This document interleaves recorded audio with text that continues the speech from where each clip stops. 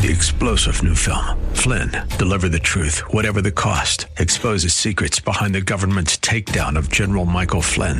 Flynn knew what the intel world had been up to. He ordered the first audit of the use of contractors. This set off alarm bells. He told the truth. He was the most dangerous person for Donald Trump to hire. They had to get rid of Flynn. Flynn, Deliver the Truth, Whatever the Cost. Available now. Watch it today. Go to salemnow.com. salemnow.com. This is the Pro America Report on The Answer San Diego. Welcome. Ed Martin here on the Pro America Report. Let us start. We got some great interviews today. I'll be talking to former Congressman Steve King in a few moments, and a whole lot more. But I only have a few minutes because I set this up. Oh, Todd Bensman's coming on. Todd, and I got a lot to cover with him. So I'm going to do a short segment at the beginning here. But let me set this up. What you need to know is Elon Musk is shaking up the world of social media and America, right? The world, actually, not just America. But let me point something out. Jack Dorsey's in on it. Now, he may not be in on it formally, meaning that he and Elon Musk hatched a plan together, but Jack Dorsey had a text. Jeez, I can't even speak. He had a tweet on his own site, on Twitter, a few days ago, in which he said, basically, I regret what the internet has become. That's basically what he said. And if you look at that in a vacuum, you don't realize. So he says something like, the days of Usenet, IRC, the web, even email were amazing. Centralizing discovery and identity into corporations really damaged the internet. I realize I'm partially to blame and regret it. That was from April, I think, 2nd. My point here is, Jack Dorsey for a long time has struggled with the fact that Twitter has gotten so big and so influential and how to make it sort of better and fairer and work well. He's been frustrated. It's been a massive moneymaker and he's made a massive money off of it. But he's talked about that. And his frustration a couple days ago, Elon Musk wouldn't do this move. 10% purchase of stock of Twitter on the board now. If Jack Dorsey signaled, I'm not for it, he still owns a massive amount of stock and has a massive amount of influence. I'm just telling you right now, don't be surprised if someday soon you see something like Jack Dorsey saying, I'm with Elon on this. Or Elon says, let's do what Jack says. As Jack Dorsey once proposed something like, be more transparent about the algorithm that's in use and let people choose what they want to do. If they want to be in an algorithm that's wide open or a very little screening, whatever. Elon Musk never takes risks without understanding who the players are. I shouldn't say that. He's had some failures too. I mean, he would say he lost money on things, invested, but my bet is that Jack Dorsey is in on it, meaning that he's sympathetic and therefore signaling it's okay to go this way, and that we're going to see those two be united in saying let's make things different. That's my opinion. All right, let's take a break. We'll be right back. It's Ed Martin here on the Pro America Report.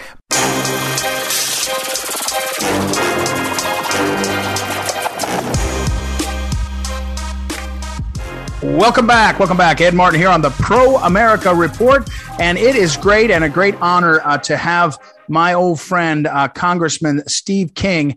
Congressman King, of course, is very well known for his great leadership on a number of issues.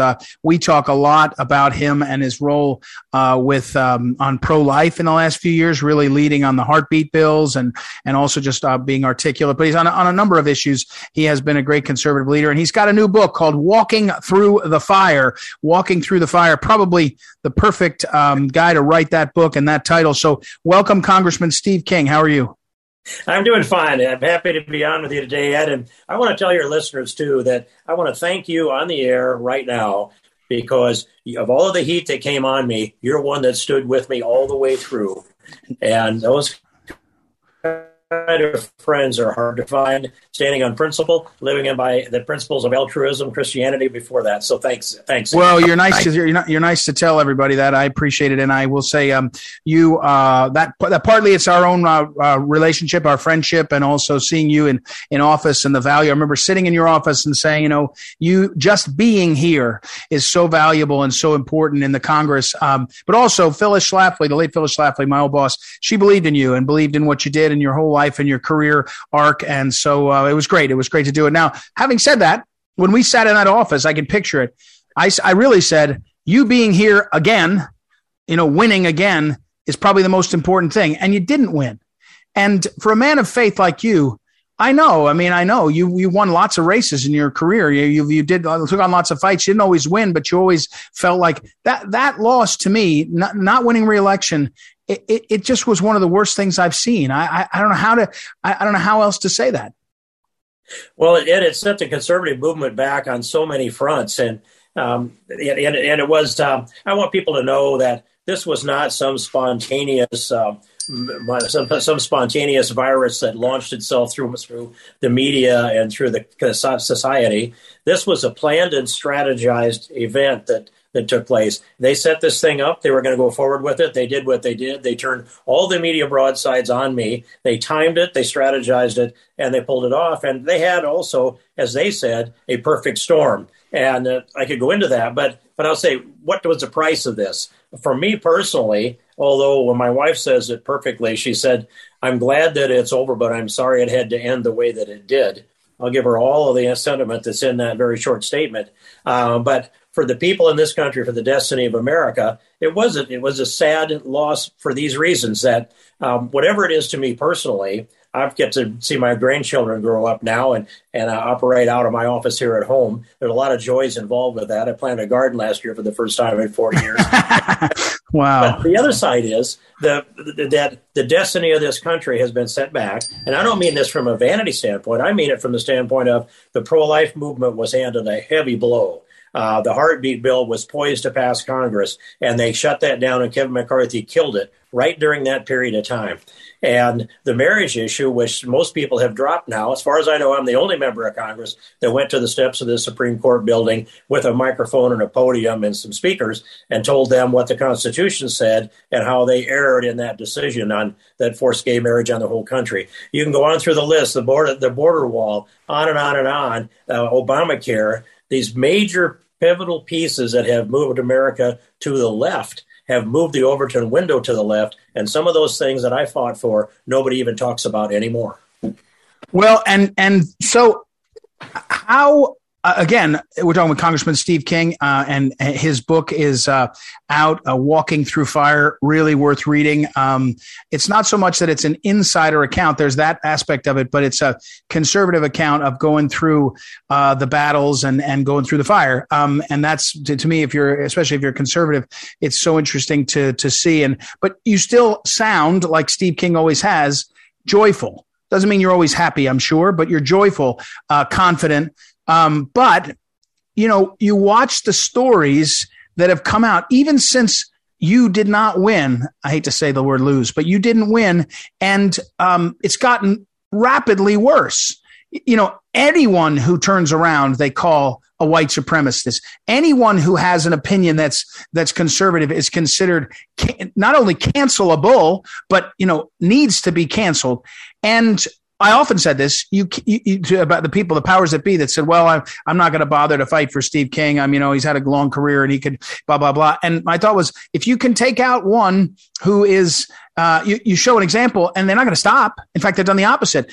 They keep going. And my question though, Steve, is one of the things you worried about was our America, our nation has a history and then has an undergirding set of ethics and values. It feels like that's just sliding away. Well, it sure does. In fact, this was going through my head this morning. My family, my mother in particular, told me that she drilled it into me. I didn't have a bad mouth as a kid, but she made sure I wouldn't have. But that word was the worst word that you could use ever, and never let that get out of your lips. And now it looks to me like it's being normalized in the national media. And that's just kind of breathtaking culture shock to me. That's one thing. Then in the schools, they're teaching the things that we nicely called proclivities for generations. And they're advocating and pushing them on our children, the degradation of civil society, of our faithful Christian base, moral foundation that's necessary for this constitutional republic to exist and function, is being torn apart. Every institution in America has been corrupted to a degree, even our churches. And so I'm calling on people, you've got to restore this thing in your own homes, in your own house, in your own kitchen, your own prayer room, and then raise your children, watch them closely in school, homeschool them if you're not comfortable, and then move this out through your neighborhood, through your parish, through your congregation, your neighborhood, your city, your county, your state, and on up to the federal government. We've got to rebuild, restore this civilization, and it's under attack from the hardcore left constantly, and they own these institutions now, and we've got to take them back one person at a time. We're talking with Congressman Steve King, and in particular, talking about his book, Walking Through the Fire. Steve, one of the things that you talk about is the violence of the mobs in this country. It's almost been forgotten in my estimation by a lot of people that they started in May, as you recount, of May of 2020. They went on for the whole summer. How do you look back at that? And, it's, I hate to say it, it's one thing, Hunter Biden's laptop, turns out they lied about that. They made that story disappear, but they've made the mobs that were, targeting America, they've almost made the story disappear. Well, and not only that, they use the media to gin these mobs up. And then they can kill the story when they want to kill the story or move on to something else. But I want people to understand this part of it is that first I'd take you back to when Trump won the election in 2016. George Soros, and this is on the front page of Politico, it isn't just a rumor Steve King's talking about here, when he and the high-powered Democrats across the country arrived at the Occidental Mandarin Hotel in Washington, D.C., they were going to plan how they're going to exploit the Hillary presidency, but they had a bad surprise as far as their viewpoint. But they went to that hotel and planned on how to deal with the Trump presidency, and immediately out came the resistance movement. Resist. They were not going to let Trump lead this country and operate as president. That set up demonstrations in the streets across America, many of the major cities in America, and that went on nearly every weekend, plus the more than 1 million that came into Washington, D.C. to protest with those silly pink caps on that. Yeah. I can't describe them here on this radio. Right. That's just a start, Ed. And then now we get to the George Floyd demonstrations. What I'm saying is they have the power and the ability to trigger demonstrations anywhere in America they decide to trigger them. They've got the money to do it, and they are funded. This is an assault on the culture of America, and the strings are pulled at the top and probably all the way to Davos, Switzerland. We're talking with Congressman Steve King. His book is Walking Through the Fire, My Fight for the Heart and Soul of America, available everywhere you buy books now. Steve, your career, people knew you as a conservative, of course, especially on some key issues, life and marriage. But can I say this? I think you're considered one of the most affable guys. People, there's some people that are grumpy, that are conservative, that are in public life, right? And I'm not judging them. I don't, people's temperament is, but even for you who have observed a lot, you were a firsthand observer of how quickly the establishment sort of walked away from Sarah Palin, for example, when when they didn't win the presidency in 2008, she was blamed and walked away and they marginalized her. But even you over the years watching, I think you thought you had more friends. Did you think you had more friends than it turns out? There isn't any question about that observation. And even the people that disagreed with me consistently called me the happy warrior. I didn't see any other way to approach this. I asked God every day to loan me the measure of his wisdom that he would have me use this day to go forth and glorify him. And then I say, and if you have a little extra blessing, let me do so with joy. Right. Who could be sad about that? I've had that gift for decades, and it's a gift from God. So I'm a happy guy. But the friends just lacked the courage to step forward. And I noticed this after I was, the victim of a political lynch mob led by the sheriff, which is in my book, by the way. There are people that I chaired the Conservative Opportunity Society for 16 years, and you spoke in there, I know. And yeah, sure. Phyllis has spoken there. Right. The people in that room, they would keep coming to Conservative Opportunity. That's a private meeting. It's off the record. And it stayed off the record all that time. That room would fill up pretty good. But they didn't always want to be standing in front of a C-SPAN camera with me after that. Yeah. I noticed And so good people, but they also are caring about their careers, and they know that Kevin McCarthy has the power to destroy anyone in that conference. Anyone. Are you optimistic about the Republican Party and President Trump's leadership of it? Well, I'm optimistic about President Trump's leadership. And I say this straight out. If he wants a nomination to run again, he'll have my support and he'll have the nomination. And I believe he'll be elected.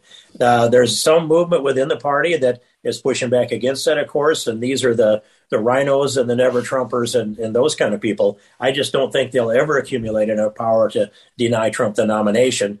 And so but as far as the leadership in the Republican, the House or the Senate for that matter, those people were part of attacking me. And why? Because of a misquote in the New York Times that I've proven to be untrue. And so I don't have confidence in them. I'm watching as Kevin McCarthy is recruiting rhinos in primaries because he can drop $1 million into their campaign and assure that they'll vote for him for speaker. He was pretty sure I would not vote for him for speaker. That was part of the motivation of what happened, Ed. Again, we're talking with Congressman Steve King, Walking Through the Fire, and his book, which is available everywhere books are available. Go ahead. I'd add to that. I would ask people two things. If they would go to faithfultext.com, that's Colonel Oliver North's publishing company, Fidelis Publishing, faithfultext.com, or they can go to steveking.com, and I will autograph any book that comes out of steveking.com. And I'm happy to stay up late at night doing that. Yeah, that's... And understanding and learning this. So thanks, Ed. Although what I know about publishing is steveking.com is better for the author if you buy it from him. So steveking.com is where you should go to check it out.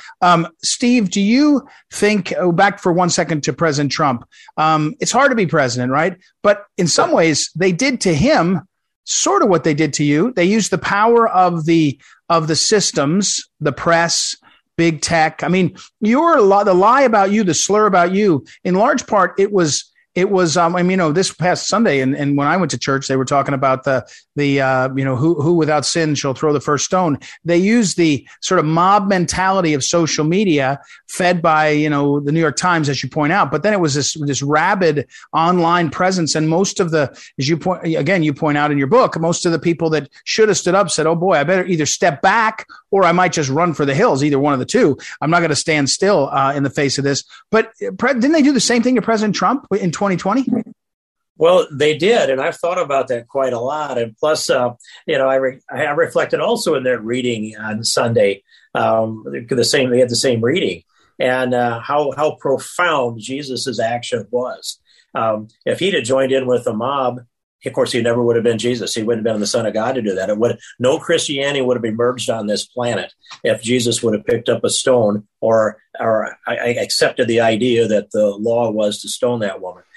So yes, they stoned Trump, but Trump had some defenders. He at least had a machine and in my case, I had really no effective defenders. There was not a movement to come forward. I think partly because they had been pounding on me for years and I'd been ignoring them for years. They would pick out a quote from 2013 and they'd regurgitate that multiple times across the years. And of course, it wasn't based in context. And everything that I have said, every quote they've attacked me for, any conservative would be proud to have uttered it within the context that I delivered it. And I stand on that. In fact, I write all that in my book to explain that. In Trump's case, he at least had people that could see the power around him, and they stepped forward and defended him. And he went through he went through the fire too. I'm not the only one that's ever walked through the fire. Trump has walked through the fire at much higher stakes. He's had bigger defense, but much higher stakes, Ed. Walking Through the Fire, again, is the book, Congressman Steve King. What would you do different, Steve, if you could go back? Is there one thing or two things you would do different if you could go back? A year ago when I was asked that question, I answered that, I said, no, I wouldn't do anything different. I think that was a bit of a shallow answer after I've reflected some. What I would say this, that there's nothing I would say differently, no message that I would change because these things needed to be said. Sometimes American you got to grab them by the shoulders and shake them a little bit. But what I would do differently is once this came down, I believe that Kevin McCarthy would have the best interest in mind of the Republican platform, the Republican Party and the Republican Conference. And I thought that he had a conscience within him that wouldn't allow this unprecedented thing to remove me off from my committees. There have been just a handful of people removed from committees prior to me. They were all convicted federal felons. And I'm removed from committees because of a misquote in the New York Times. So I played the long game with McCarthy. I should not have done that. I did not understand the cunning and the duplicity of Kevin McCarthy. If I had, I would have taken him on directly rather than playing the long game. And he essentially he lied directly to me. I have him on tape. I have him on transcript. I have a witness. And then he went out to the press and he told the press the exact opposite of what he told me and made me out to be the liar 2 weeks before the primary. So I would have just challenged him from the beginning. We'd have had that fight. I may or may not have won that, but I trusted too much in Kevin McCarthy having a conscience. Well, again, Congressman Steve King, he is, has an extraordinary life.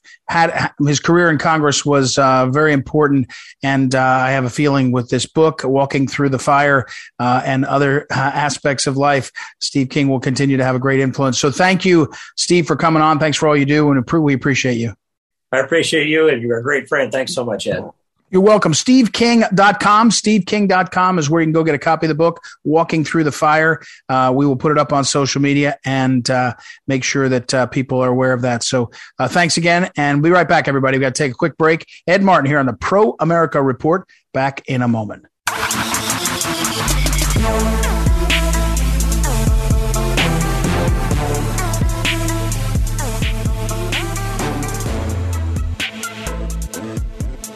Welcome back. Ed Martin here on the Pro America Report. Time to check in with our old friend Todd Bensman. He's over at the Center for Immigration Studies, CIS.org. He is the Senior National Security Fellow, and his book, which you all have to have and read, is called America's Covert Border War, The Untold Story of the Nation's Battle to Prevent Jihadist Infiltration. It's sitting in front of me on my desk. It doesn't seem to get off my desk, Todd. It migrates around. It migrates around and almost gets over on the bookshelf, and then I end up with it back here. So welcome back, Todd. How are you? Great. Thank you for having me. Oh, you're welcome. So, and nobody's covering the border. They're all covering the border between Ukraine and Russia because there's a war going on, which, fair enough, I suppose. But here we are, our own border. You've got a piece that's posted over at Center for Immigration Studies, CIS.org, earlier on April 4th. And the title is A Silent Mariel Airlift from Cuba Underway Just in Time for Massive Phase 2 of the Biden border crisis. Walk us through what this is. And then, as always, I'm going to say to you, why isn't anybody covering it? But walk us through what it is. Well, the Cuban diaspora, I guess, has been for a long time in Latin America.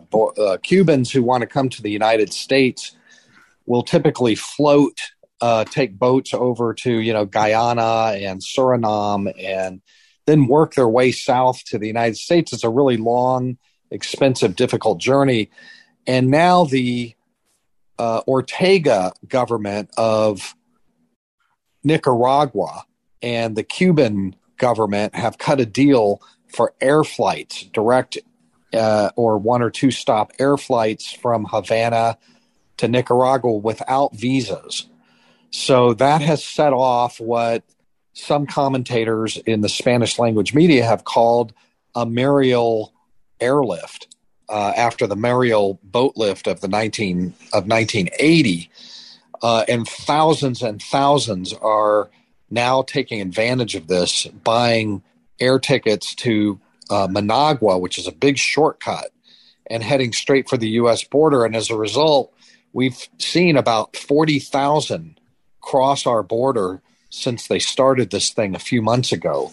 And now with the lifting of Title 42 in May, I am anticipating, a much vaster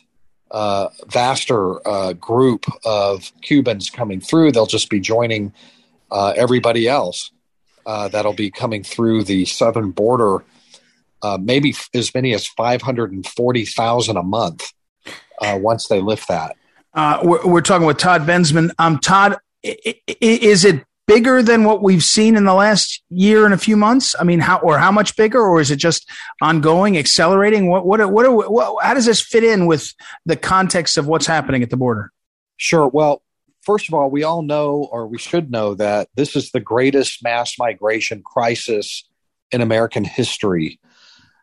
More people have crossed that border in the last year and 3 months than in any year in 3 months in American history by far. 2.5 million have reached that border, and that's with Title 42 restrictions in place, which is the pandemic instant expulsion policy that Trump put in.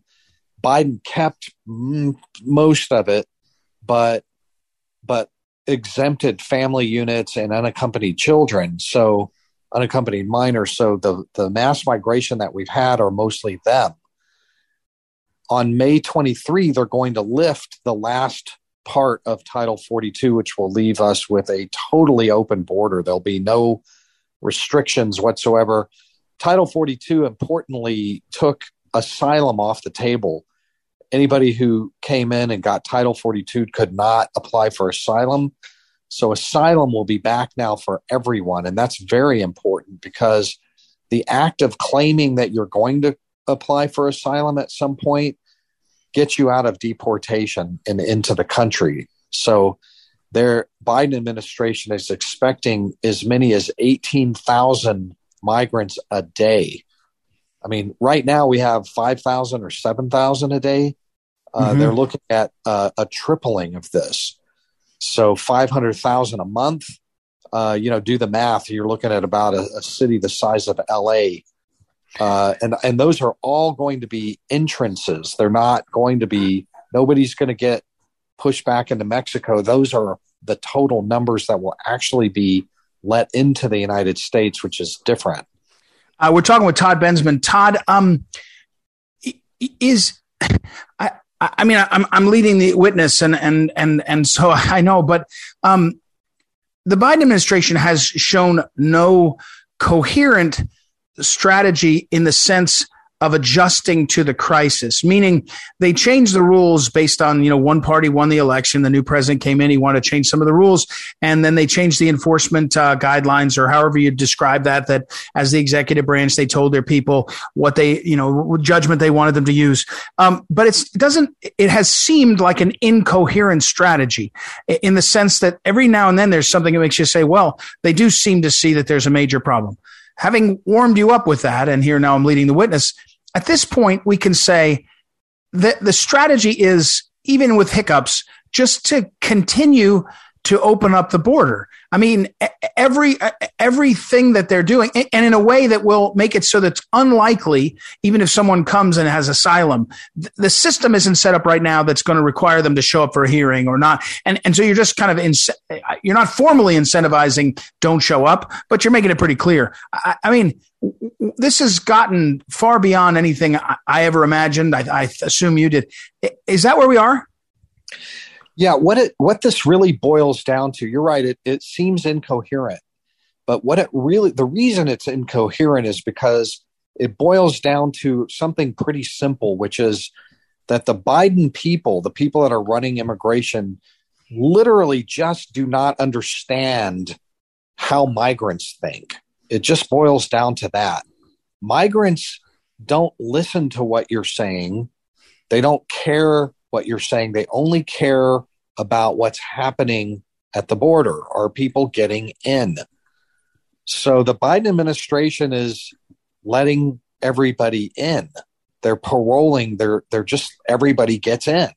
If you come to the border and they're busy down there, then you get what's called a humanitarian parole to enter the country, which is this reward for, your smuggling fees and everything else. And that's what keeps them coming in. And then at the same time, the Biden people will try to, do things that deter them. But the enticement of them getting in is so powerful that anything else you do is just ignored. It just gets ignored and so that's why it seems like on the one hand, they're doing these things like air deportations home, and they're having the Mexicans fly some of the Cubans home, and they're having the Colombians, end air transit visas and things like that. But everybody just sees that if they can still get to the border, they're in. Yeah. And so the enticement of that is just too great. They don't understand that you have to block them at the border. You have to push them back.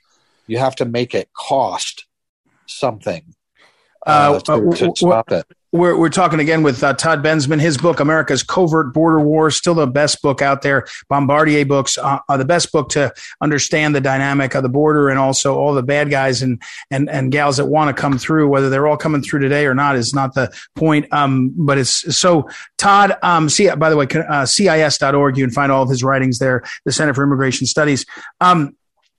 But this issue now, I want to ask you the two parts of this. One is people talking about it.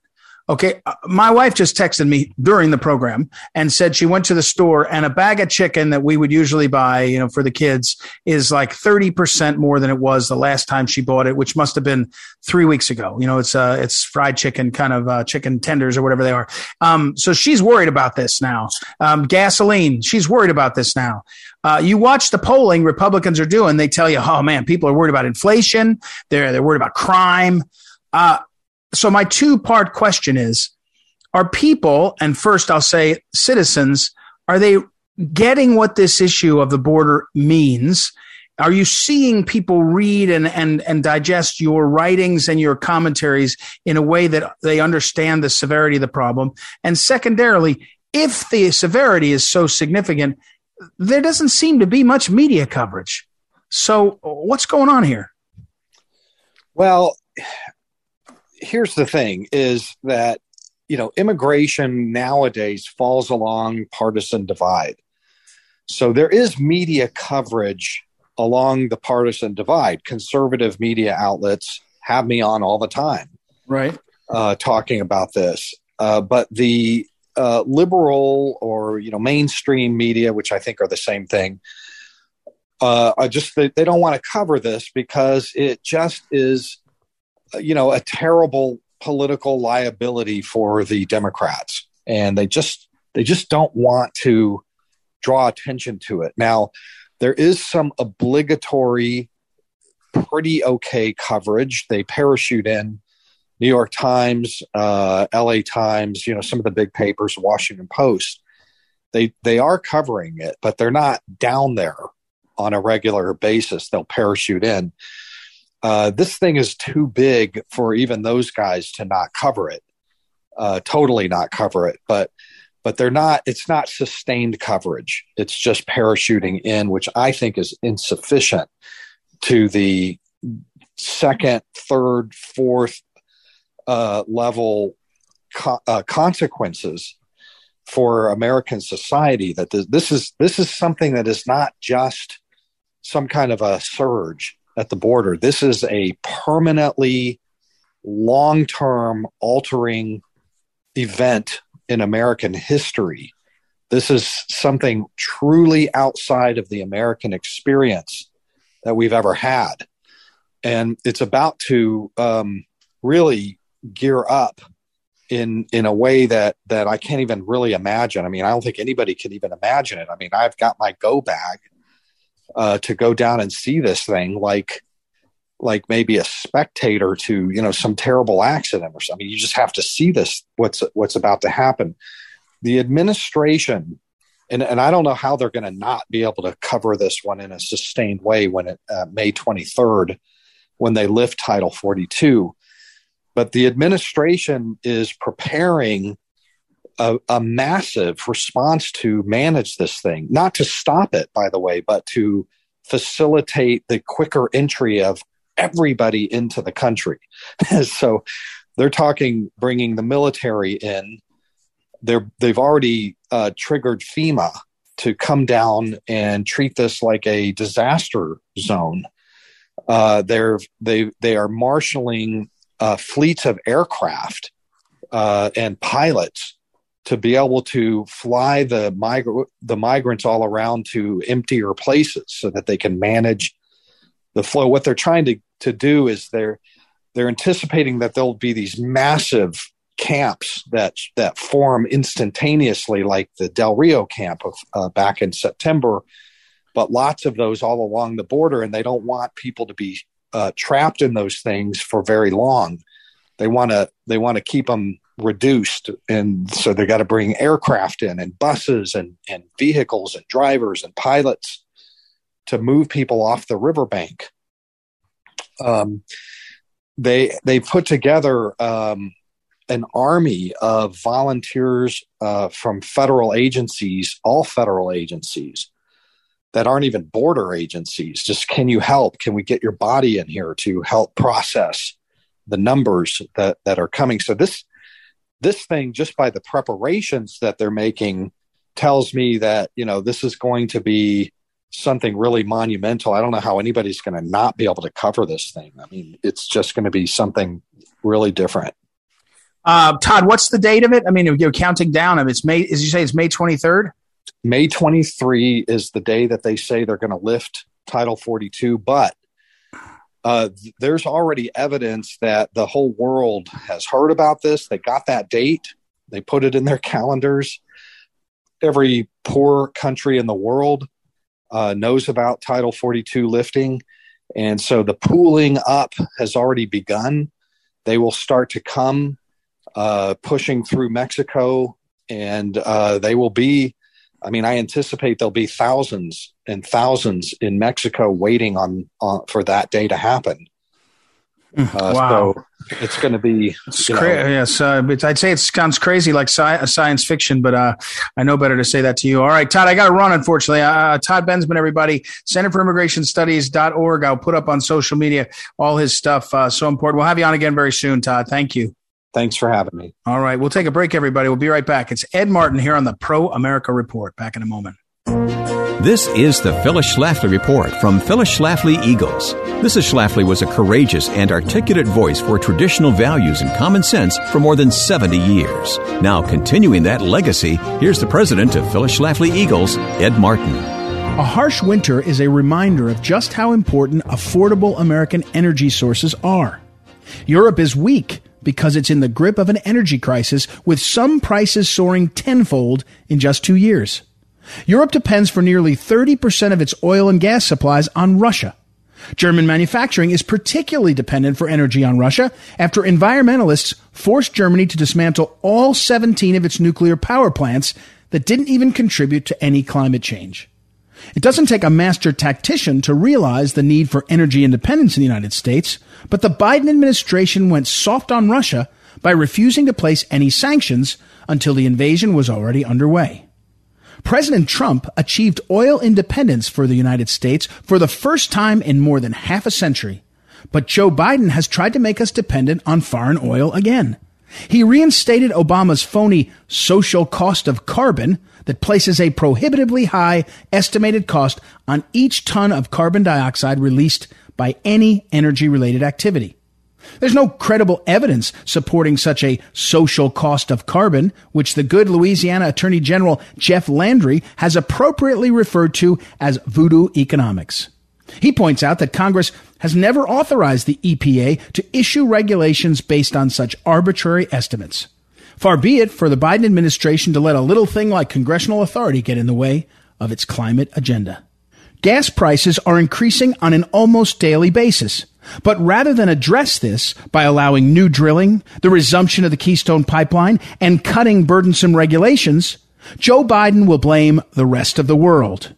And rather than own up to his own energy policies, he'll fix the blame on Russia and the war with Ukraine. The American people should not forget that gas prices were rising dramatically long before anyone was talking about Russia or Ukraine. The real social cost of carbon is an unnecessary dependency on foreign countries for energy and far too much regulation of energy production at home. This has been the Phyllis Schlafly Report from Phyllis Schlafly Eagles. As leader of the free world, America has a responsibility to stay strong in economics, industry, morality, and military capability, never hesitating to say America first. At phyllisschlafly.com, you'll see why the best foreign policy begins with a strong America. Join the conversation at phyllisschlafly.com. Thanks for listening, and join us again for the Phyllis Schlafly Report.